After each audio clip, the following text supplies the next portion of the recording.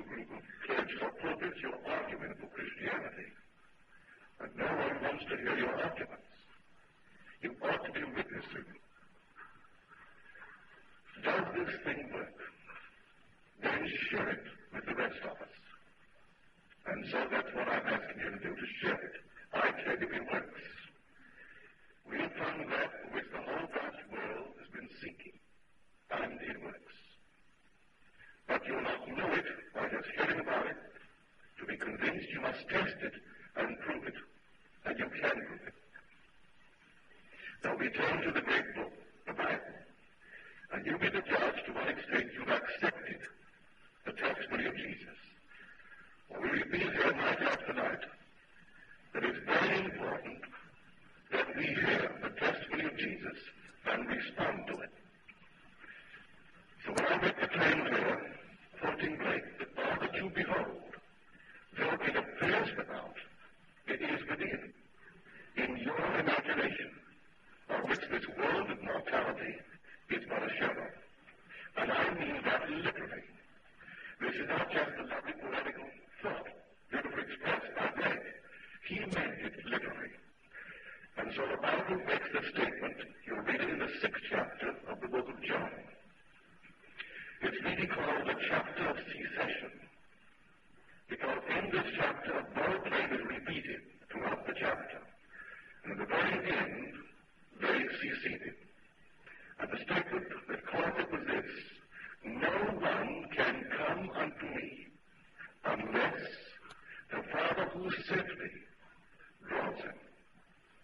And I will raise him up at the last day. And then we are told, he asks a very simple question, and suppose you saw the Son of Man ascending into heaven. There was no response. No one believed it. And then he said, that's why I told you that no one can come to me unless it be granted him by the Father. No one.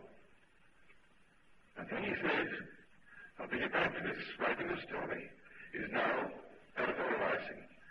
And so it's said, and Jesus knew from the first who those were who did not believe, and who it was that should betray him. You from the first who did not believe, and who should betray him.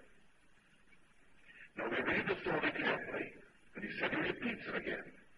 No one can come unto me unless the Father who sent me draws him. Then we are told that many, at this point, many of the disciples turned back, never to walk with them again. Never to go with them again. Well, who are the disciples who turned back? They couldn't go all the way. They came away, but they couldn't go all the way. Now, no man judges you, for the drama is taking place in us. We hear the testimony. We hear it on the platform, or we read it in the book, or maybe we have the experience. But to what extent can we go all the way? We are told that there's a law, the law of the identical harvest, that be not deceived, God is not mocked. For as a man sows, so shall he reap. And then we are told, and the Lord said, let the earth put forth vegetation, plants bearing seed, and fruit trees bearing fruit in which is their seed, each according to its kind. No variation, each according to its kind. Now I think the whole vast world will accept that in the vegetable world. And they will come into the animal world and accept it. That doves produce doves, and men and women produce men and women. And so we can take that law in the natural world and see that it does work. Can we step beyond that boundary and take it now in the mental world? Can we now actually perform a mental act, an imaginal act, and observe the working of it, and then admit when we see the fruit that the imaginal act of the seed planted by us, and the thing that we see reflecting it, is really the offspring of the fruit of it. Can we accept it? Well, we may. I trust that everyone here would accept that. I think the majority of you will.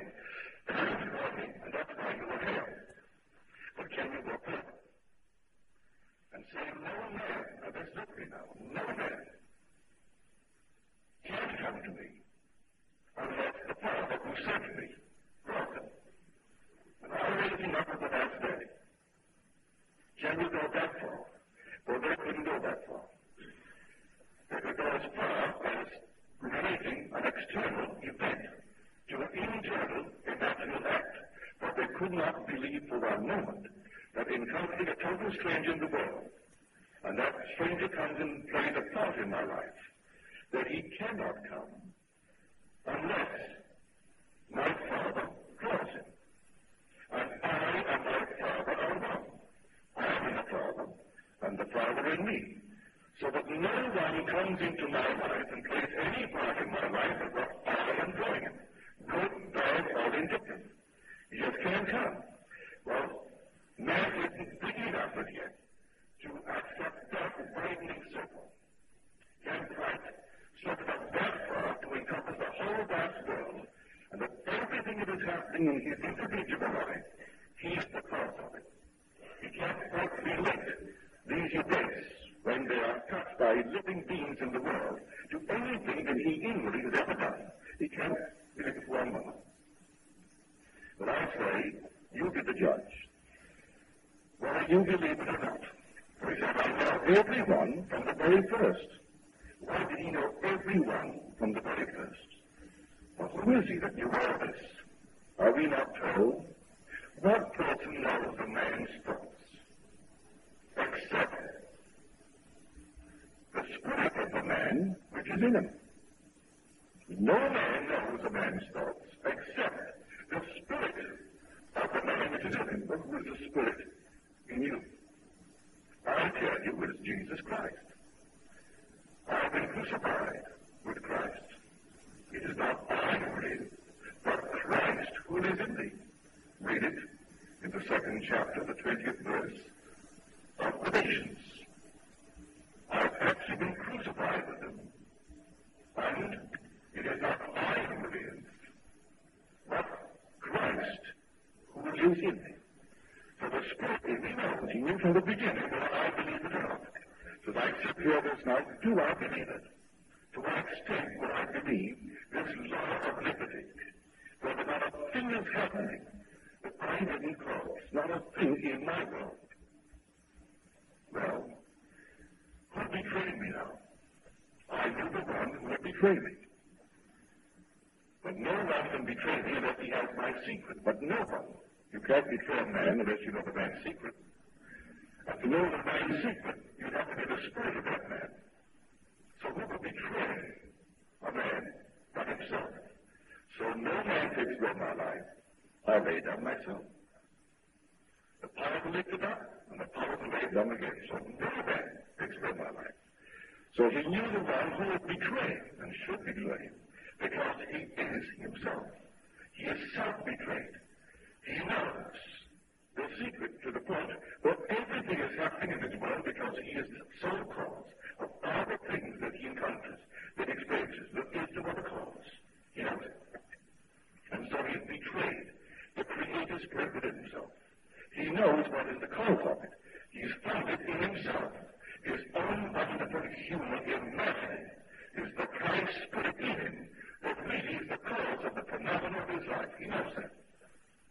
And so now he is self-betrayed. He will share it with the world, but who will accept it? He will tell it to the world, and so they will themselves judge to what extent they will go with it. But when he comes to the statement that no man can come unto me, except the Father who sent me draws him, we draw the line there. Now let me share with you what has been given to me. The gentleman is here tonight, and this is his story, as given me last Tuesday night after the meeting.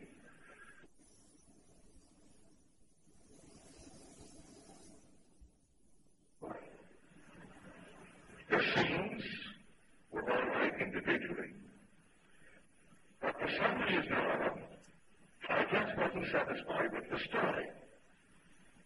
So Sunday morning, realizing that the story was the problem, and not my treatment of the story, I did this. I put myself into the shoes of Robert Louis Stevenson. And then I imagined how he must have felt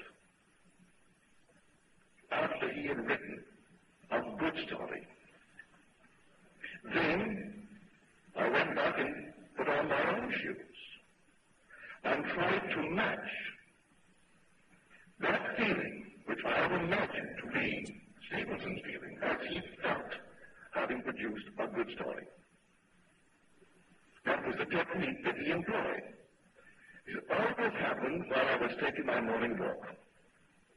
When I came home, I began to list, point by point, to my wife, what I thought was wrong with the story.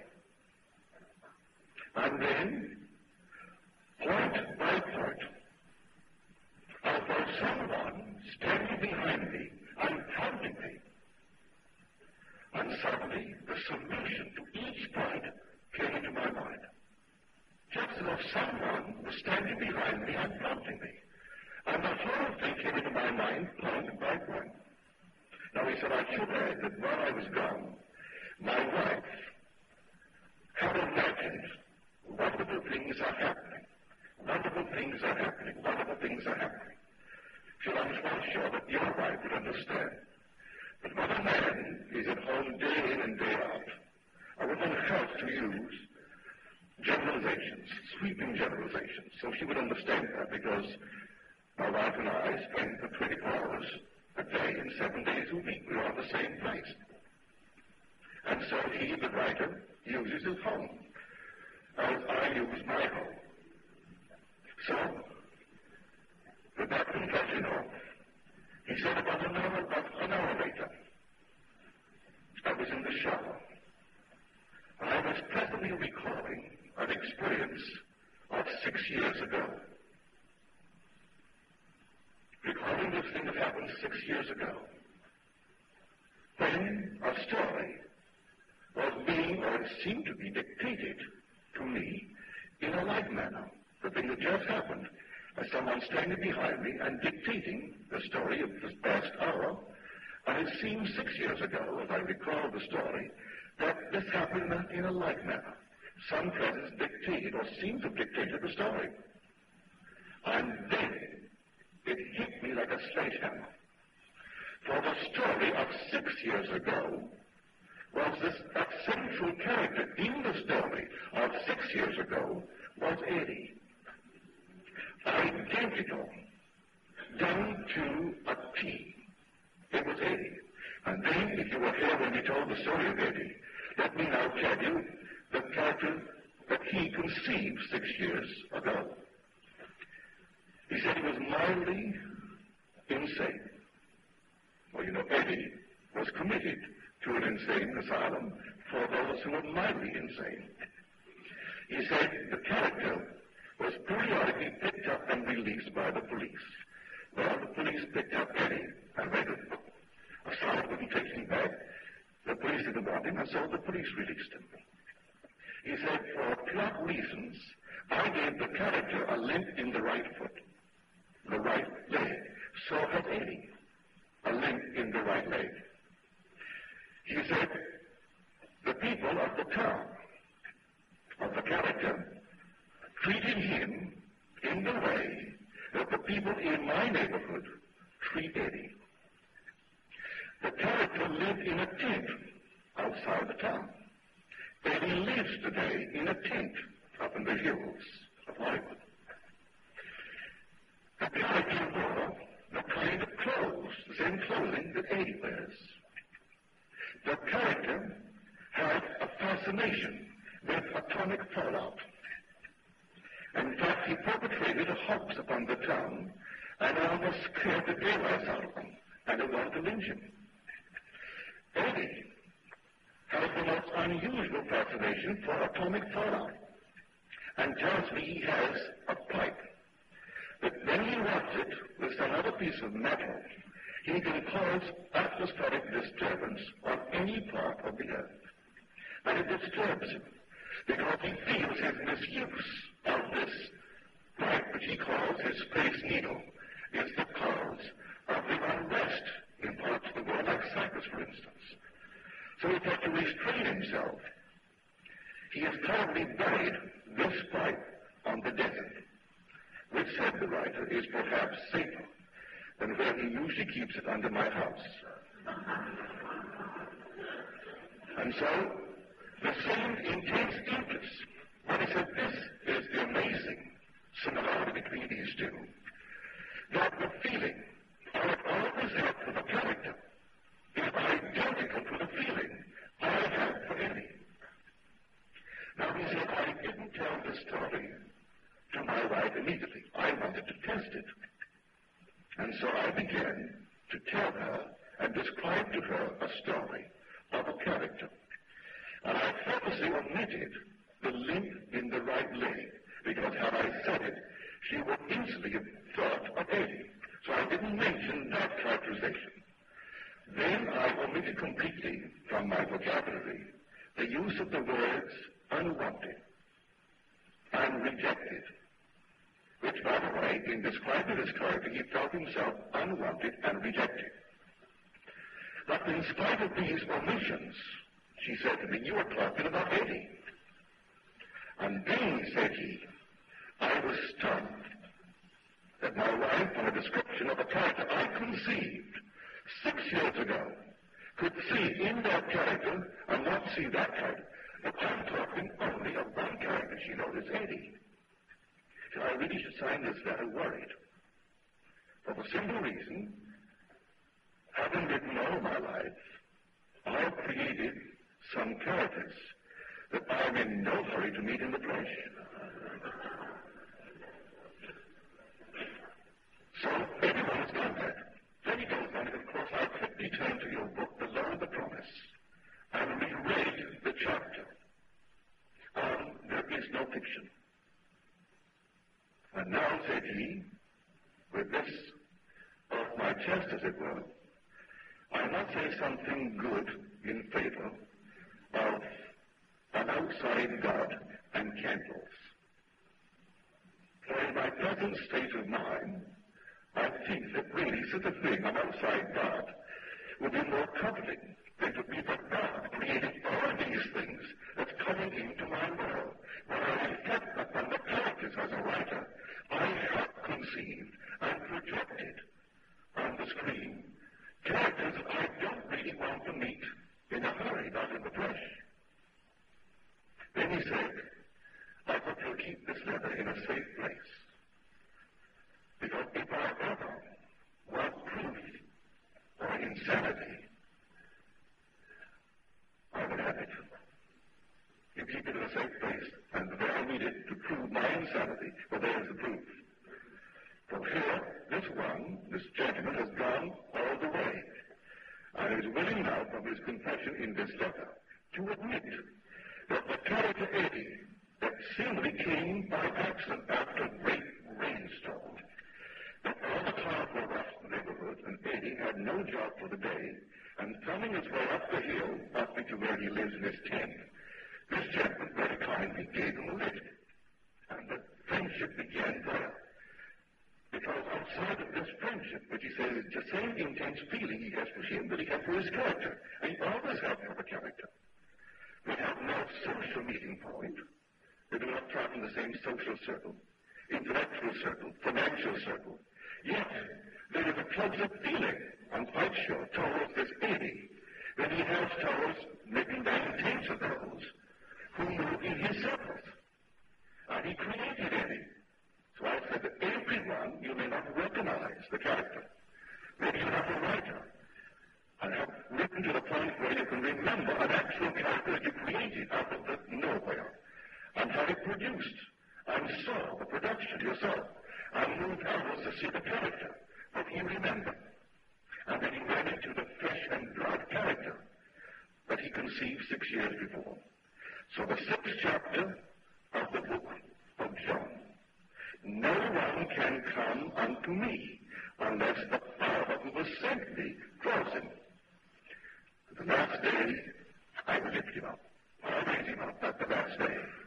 Now, I'll tell this gentleman exactly how he's going to raise him up. The day will come, and the last day doesn't mean the last day of 24 hours.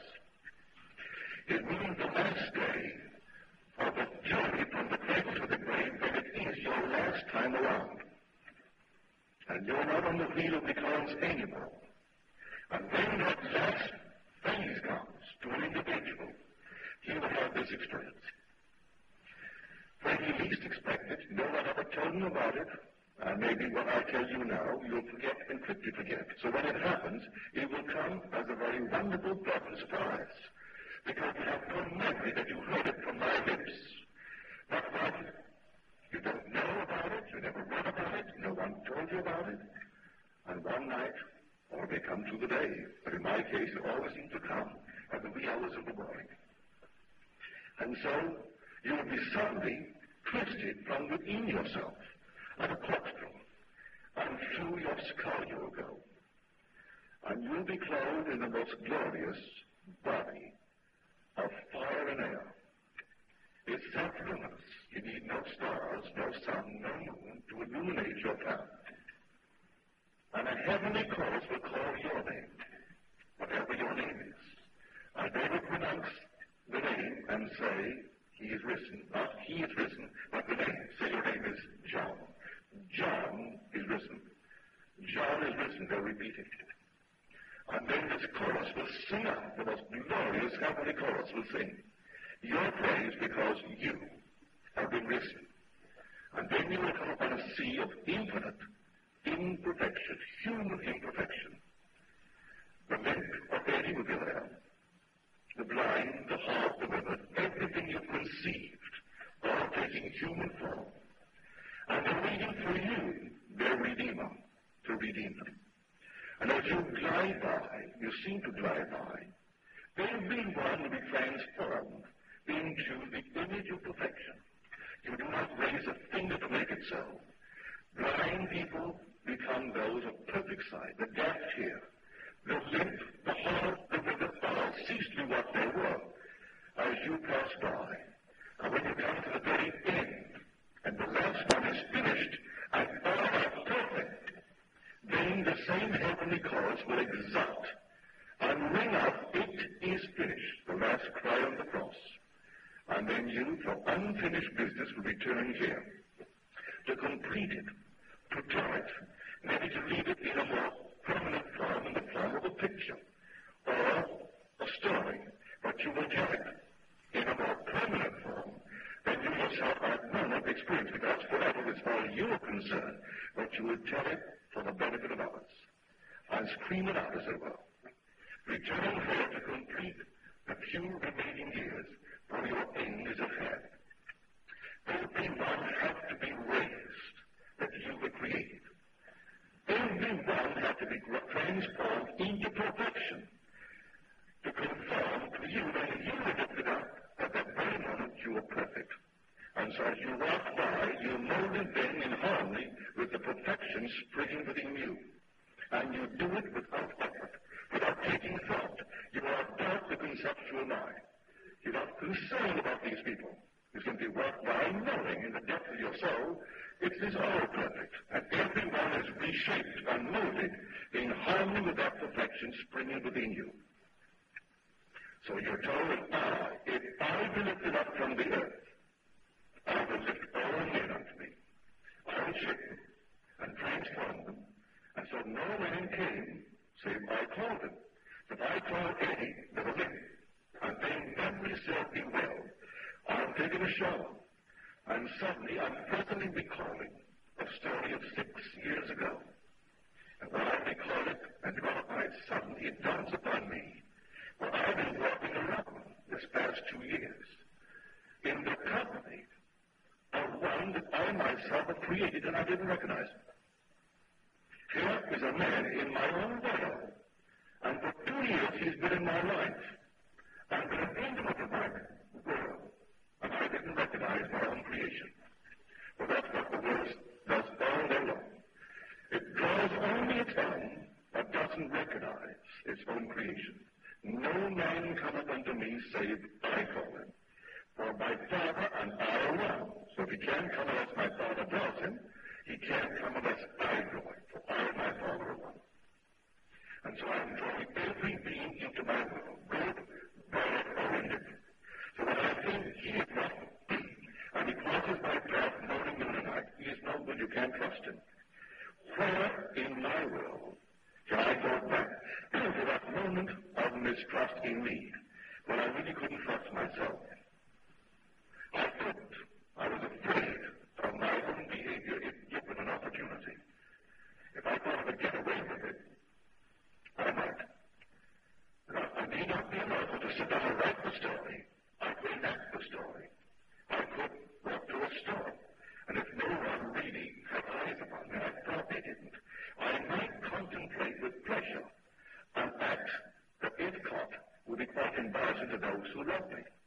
might.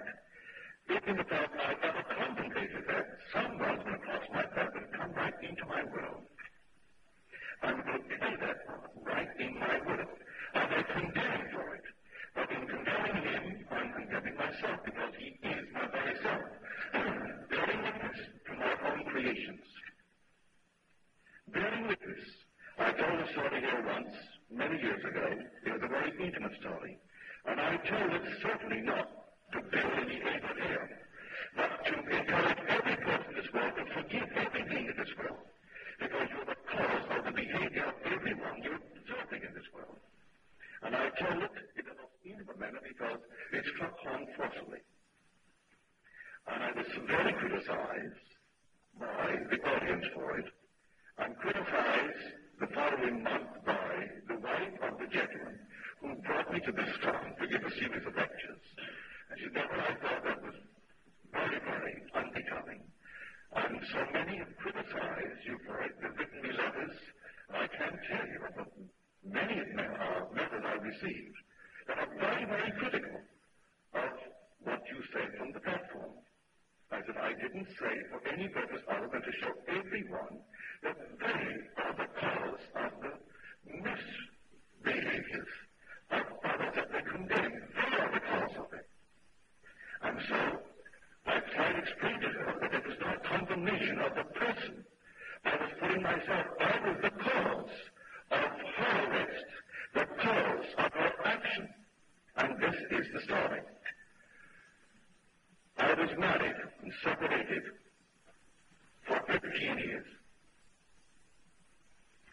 No divorce and no final separation, no legal separation, but separated. I was married at the age of 18, fathered 19, separated at 20. And then for the next 15 years, we lived our separate lives and only saw each other when she would drive me into court for non-payment of alimony. That's the only time we ever saw each other. I always came out of the court with a reduction. Always, one after the other. So 7 times before the judge and 7 times it went down this way. Finally she knew that if I take you anymore, there's nothing else to get. You get nothing the next time. And so that was the picture. So I told that story. All these things are happening. And one day I knew I wanted to get married to a certain party, who is now the mother of my daughter. But I had all this entangled personal life. I'm not separated legally. You can't get divorced in New York City, save on one grounds, the most archaic law in the world. Therefore, nothing but collusion goes on in the courts, divorce courts in New York City. For the whole thing is forced upon man because of this archaic law. Well, I wanted my divorce. And then she was told by a very close, intimate friend of mine that I wanted a divorce and to really leave town, get out of town. Because my friend didn't want me to get a divorce and marry the girl that I eventually married. So I thought, all right, I will now apply this law, and I stepped as though I was happily married to the girl who now bears my name. And at the end of a week, my dancing partner, I thought, was the one who had been told her to fly, and she was. Came to me and told me that she didn't want me as a brother. Just a brother. She could never marry me because there was not that feeling towards me. But that made me very happy. And then the other one was gone now. Never to be found again. So the world would think. But I still stepped in the assumption that I was happily married. And one morning the phone rang. As I answered the phone, it's the courtroom calling. This is the federal building. I said, yes. Are you Neville, daughter? Yes. Are you in a public speaking post by the name of Neville? I said, yes. Well, now you've got to be in court next Tuesday morning at 10. Well, I was too sleepy to ask why. And so, next Tuesday morning, just a little before 10, here, the phone rings again. Are you Neville, daughter? I said, yes. And why aren't you in court? Didn't we call you last Tuesday to tell you to be in court today? I said, why should I be in court? What's wrong that I should be in court? I have been subpoenaed. Then said, this party over a while, you're a public character, and the reporters are always in court, and enough to get this bit of story into the papers, and the papers today. to be on trial. And so if he would come on down, and maybe you could throw some light upon this. So I went on down. Got into the courtroom just in time to see them bring up into the dock, as it were. Three judges came in, took their position, and then someone whispered to one judge, and then the voice said, "Is Mr. Goddard in the courtroom?" I said, "I'm here. Would you take the stand? You're not swearing, not under oath, but maybe you could help us to throw a little light here."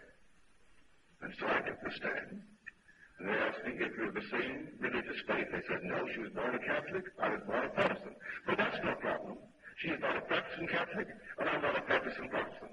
So there's no problem at all. And then he said, "Well, then, could you throw some light?" I said, "First of all, she's 8 years my senior. And, you know, my age, therefore you must know her age. She's undoubtedly passing through some emotional disturbance, and so when a woman is passing through such states, well, they can do any irrational thing.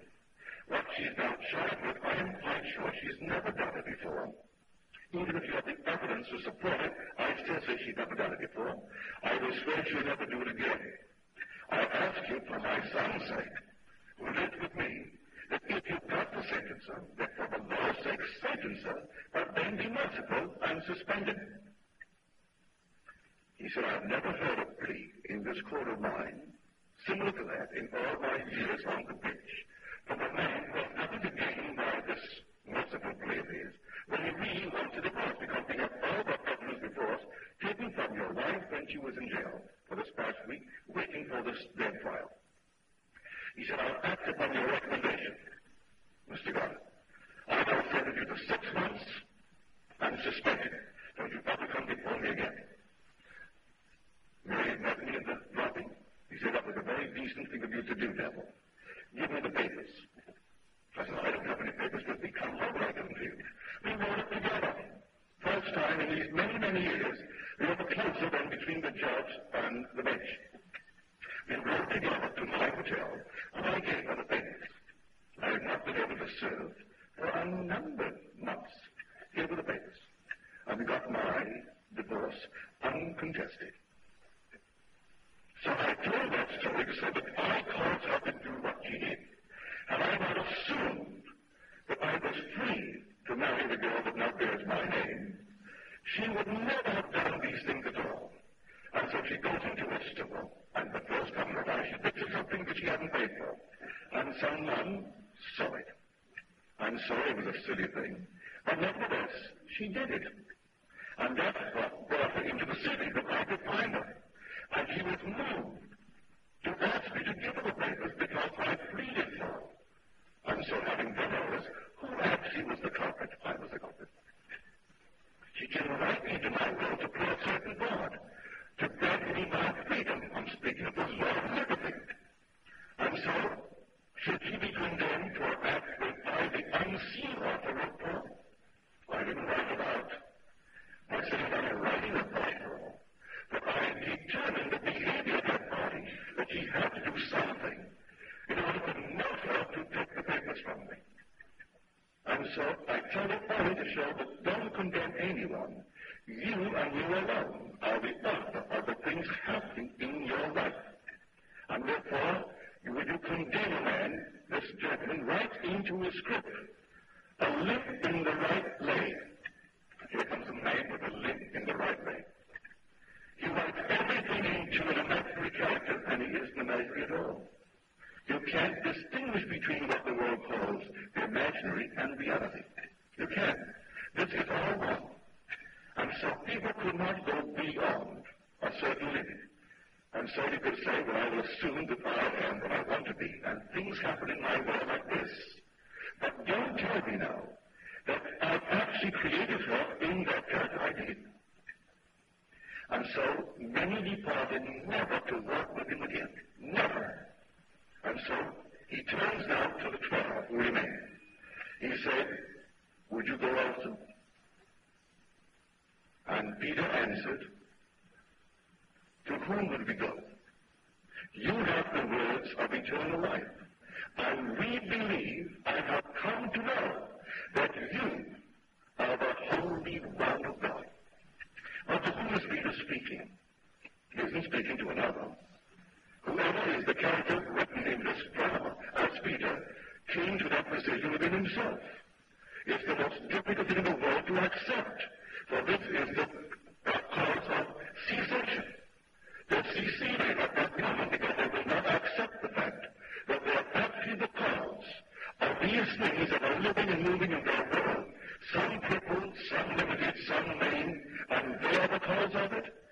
will not accept it, yet all right. They left him, never to walk with him again. And then Peter said, "Well, to whom will we go? You have the words of eternal life. These are true. And now to whom will I turn? For you know we have believed, and we have come to know you are the Holy One of God." No what? But turn back now to Matthew, and you see the answer. Who do people say that I am? Some say John the Baptist. Some say Elijah coming in. Some say Jeremiah. And some say a prophet of old. Doesn't respond to that. He asks another question. But whom do you say that I am? And Peter becomes the spokesman. And Peter answers, "Thou art the Christ, the Son of the living God." He said, "Blessed are you, Simon Bar-Jonah, for flesh and blood has not told you this, but my Father who is in heaven has revealed it to you." Well, who is the Father in heaven? He said, "I am the Father. And you see the Father." So who but the Spirit in man is revealing what Christ really is? No God can come again. No reincarnation. But man has Christ within him, and he's awakening more and more and more. So the gentleman who wrote the story concerning Eddie said, "You know, up until now, I really wanted to wake up, and then try to wake up. But now, I'm trying definitely to go to sleep again." Okay, he doesn't want, but he really doesn't need it. He doesn't want what he's just discovered. This enormous responsibility to be responsible for the character that he has created. And to all walk in the earth, and one after the other will enter his circle and become an intimate, and one that he really is very fond of. One that he created and endowed him with all these strange things. A peculiar mental unbalance, and a limp in his right leg, and unwanted by society, and looked down on by the neighborhood, putting him in dignity and ostracizing from society, and make him unwanted and unwashed, and, well, repellent in many ways. And all these things he does to a character and falls in love with the character. So you can see the words, "Father, forgive them. They know not what they do." They're playing all these parts because they're magnificent men and women are writing dramas. And the world is forever falling under the spell of the magnificent men and women. No matter what the world will tell you, they're always falling under the spell of those who are writing intensely with emotion. So today, you try it. I hope, but the judgment is yours. Don't tell me. But I hope you can go all the way. And don't tell anyone you can go all the way, because the Spirit in you, he knows. Well, you can really go all the way, or you turn back tonight and take only a portion of it. But even with a portion of it, take it. So there's a law, the law of the identical office. As a man sows, so shall he reap. Regardless of what it appears to be, weeds, you'll reap it. And you'll find in the end, everything is simply bearing witness to man and what man is doing. As breaks are linked to the heath and the wild, to the thorns and the thistles of the waste. And they told me how they would be tired and driven out and compelled to chase. Now you would not believe for one moment that Blake is telling us that the unwholesome suppressions of the normal natural urges of the animal bodies that we wear are the cause of the thorns and the thistles of the waste. That society is clamped down upon all the normal natural urges of the human animal body, and these are animal bodies that we wear. And by putting a clamp upon the natural urges, then comes thorns and thistles of the waste. And what Baptist would believe that? He doesn't believe that for 1 second. And he thinks he's going to kill them by some insecticide or some other kind of thing. And go out and burn the rings. They'll all come back. As long as man walks the earth, who can impose these restrictions on growing healthy bodies and call them moral laws. There's nothing in this world but man.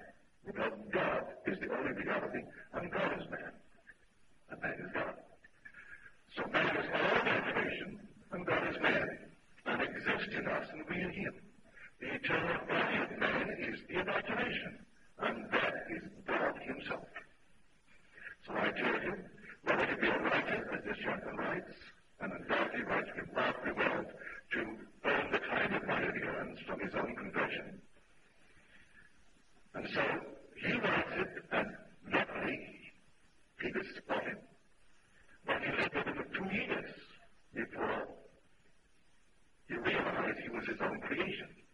But now what he did to rectify this problem of the story, you can do it. Being a writer, he took a great imaginative writer, anyone who could write, Dr. Jekyll and Mr. Hyde. You certainly have an idea in that when you take Robert Louis Stevenson. And he could put his feet into the feet and the shoes of such an imaginative writer. And then, right behind him, someone. It was Stevenson. He called him by a mood. You can tell by the mood that you wear where you're going to meet in this world. You wear moods, and they come. And he caught the mood. He wondered, what would the mood be like? What would it be like? And who? Asking who?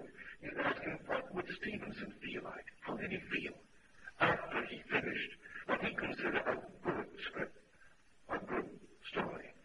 And having caught that mood, when he said, I got back into my own shoes.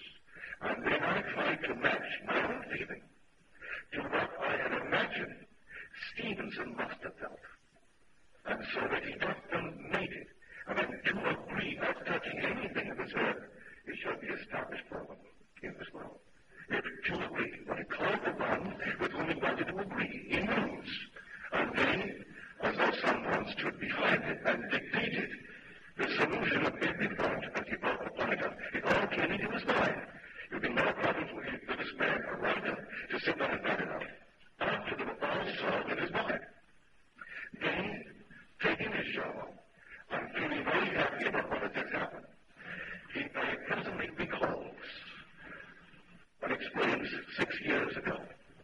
And while he's contemplating it, it's like a sledgehammer on his head. Who would have thought he'd been walking around with his own creation for 2 years and didn't recognize him? And he didn't want to spring it on his wife. He thought, I'll test this first before I spring it on him. And so he described the character, leaving out very pertinent things like the limp in the right leg, and the use of the 2 words, unwanted, rejected, and leaving out things that would give him the cue. He still could spot the character was Eddie. And so, that story you can take to heart tonight. What would it feel like if you want money? Well, mention someone who has oodles of it. What would it feel like to him if he really wants money? Because many have it without any thought of money. But if someone really wants it, what would it feel like after he really went over a big way?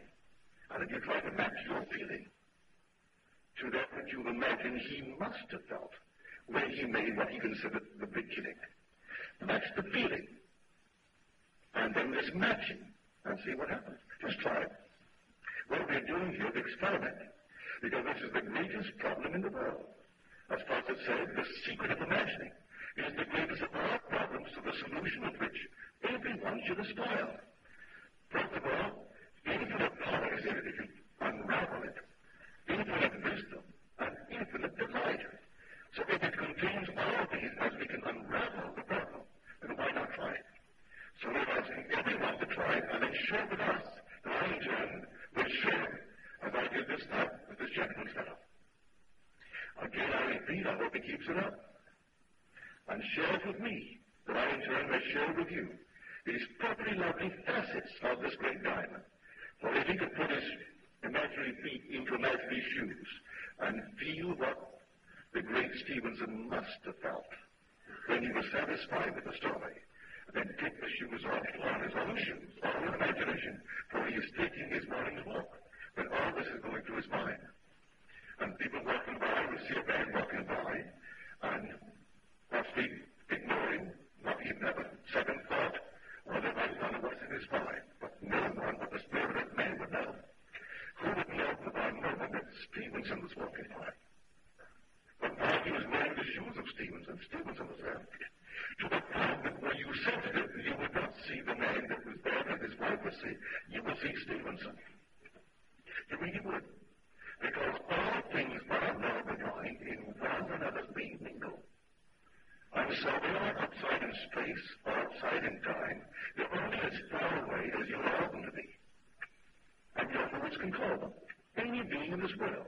You can call anyone who's been gone for a number of centuries. Call him. By a feeling that you heed.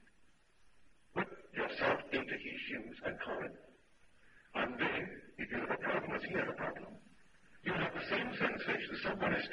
inside you and prompting you. So that point by point, the solution is given to you that comes right into the head. If you believe that Blake, who died in 1827, could really solve a certain problem for you, feel the presence of Blake. Because they're not pushed out as the world would think. Say in time, back to 1827, he certainly is not in any little grave in England. No one is there. And so they were only as far away as you let them be.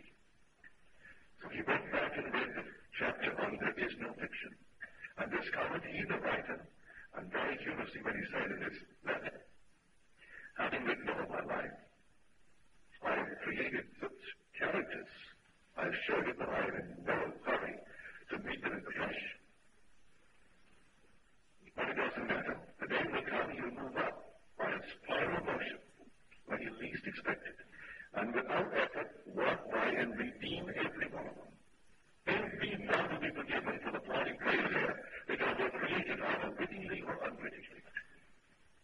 And so, I ask you to join with me.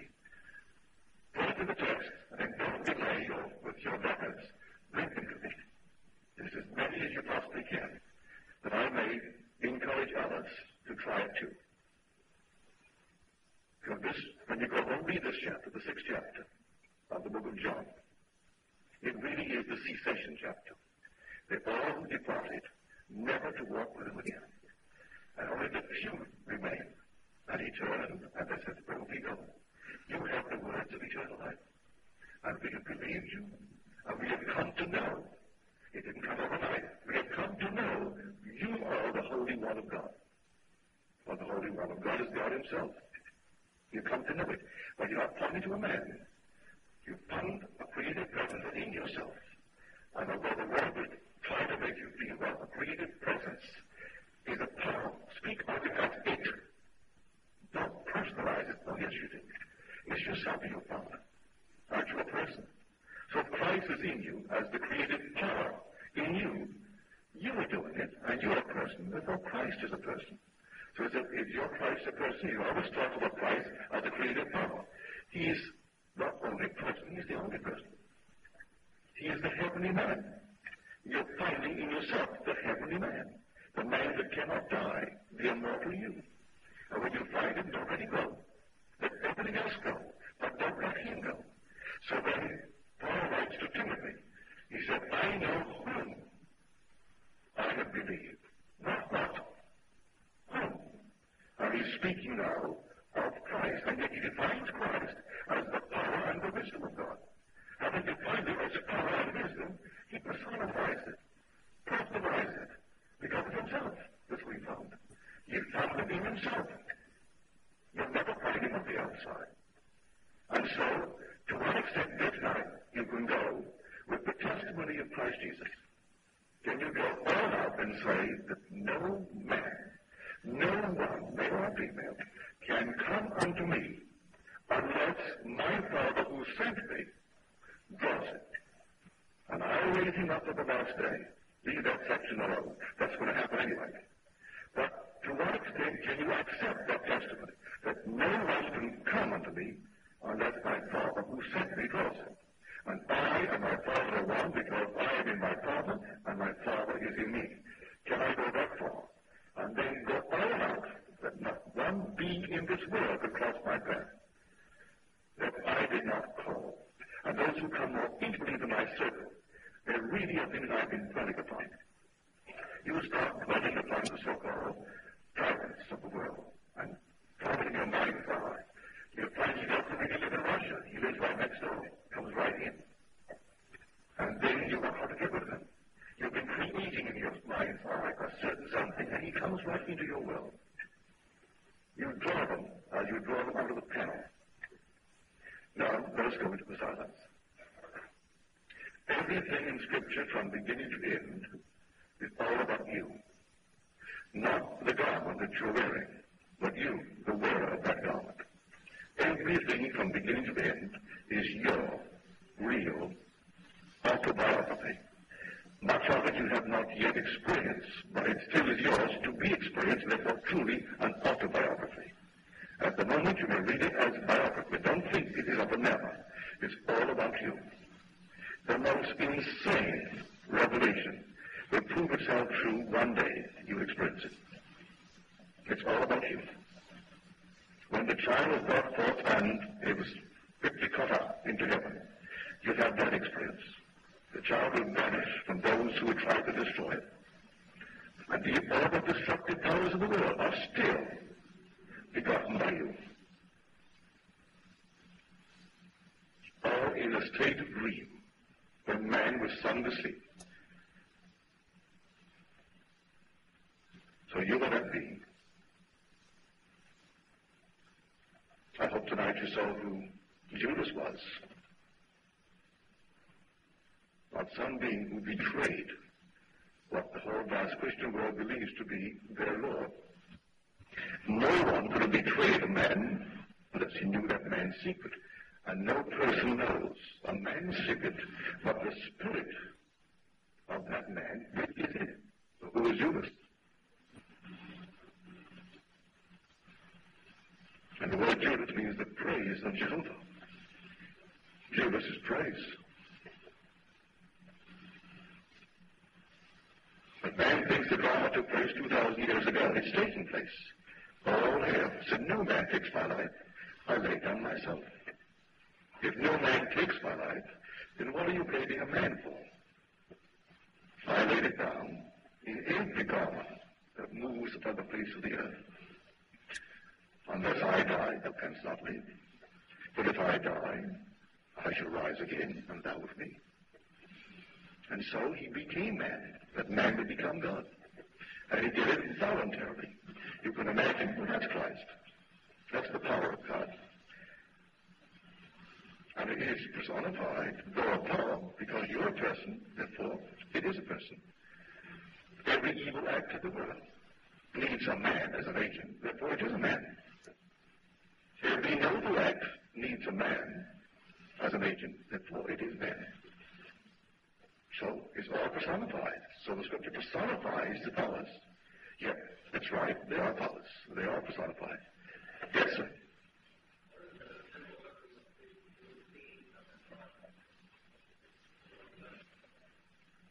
We're coming to that in the not distant future, right from this platform, but we'll answer. Some claim that man is constantly robbed by looking back or looking forward. He is so concerned about what he did and what he is going to do, what he formerly encountered and what he hopes to encounter, and he'll mix the everlasting present, which is I am. So Christ defines himself as I am the way, I am the truth, I am the life, I am the bread of heaven, I am the true vine, I am the resurrection, all present. But man goes back and thinks of him as something past and hope to meet him sometime in the future. And it's ever present. He only is in the present. So man is robbed by two thieves that he walks with all day long because Christ is crucified there. In the present, I have been crucified. I am crucified with Christ. And it is not I who live, but Christ who lives in me. It's present. And his name is Jesus. It's I am. The word Jesus is Jehovah, and Yahweh, and it's defined as I am. So my feet to my left, my feet to my right, I'm always looking to the past or the future, and omitting the only reality of the resurrection, which is the present. And only what I am ever reaches heaven. Only what I am I putting up. So don't wait to assume that I am what I would be, because reason denies it. Ignore reason, ignore the facts of life, and dare to assume it, because all things are possible to I am. So the two things are with us morning, noon, and night. I've been wondering if I did the right thing at that cocktail party last night. Did I say the right thing? Did I make the right impression? I've been worried all through the night. Did we really do it? That's a thief. And now I'm invited to one tomorrow. I wonder if my right tongue will be tied, or do I have the nice dress? Will I have time to go to the hairdresser? And all these things, I'm concerned about tomorrow. And it's only today. This now. This is I am. Well, I see my time is up. So do get it. and share with us by giving us in the written form your results. Thank you.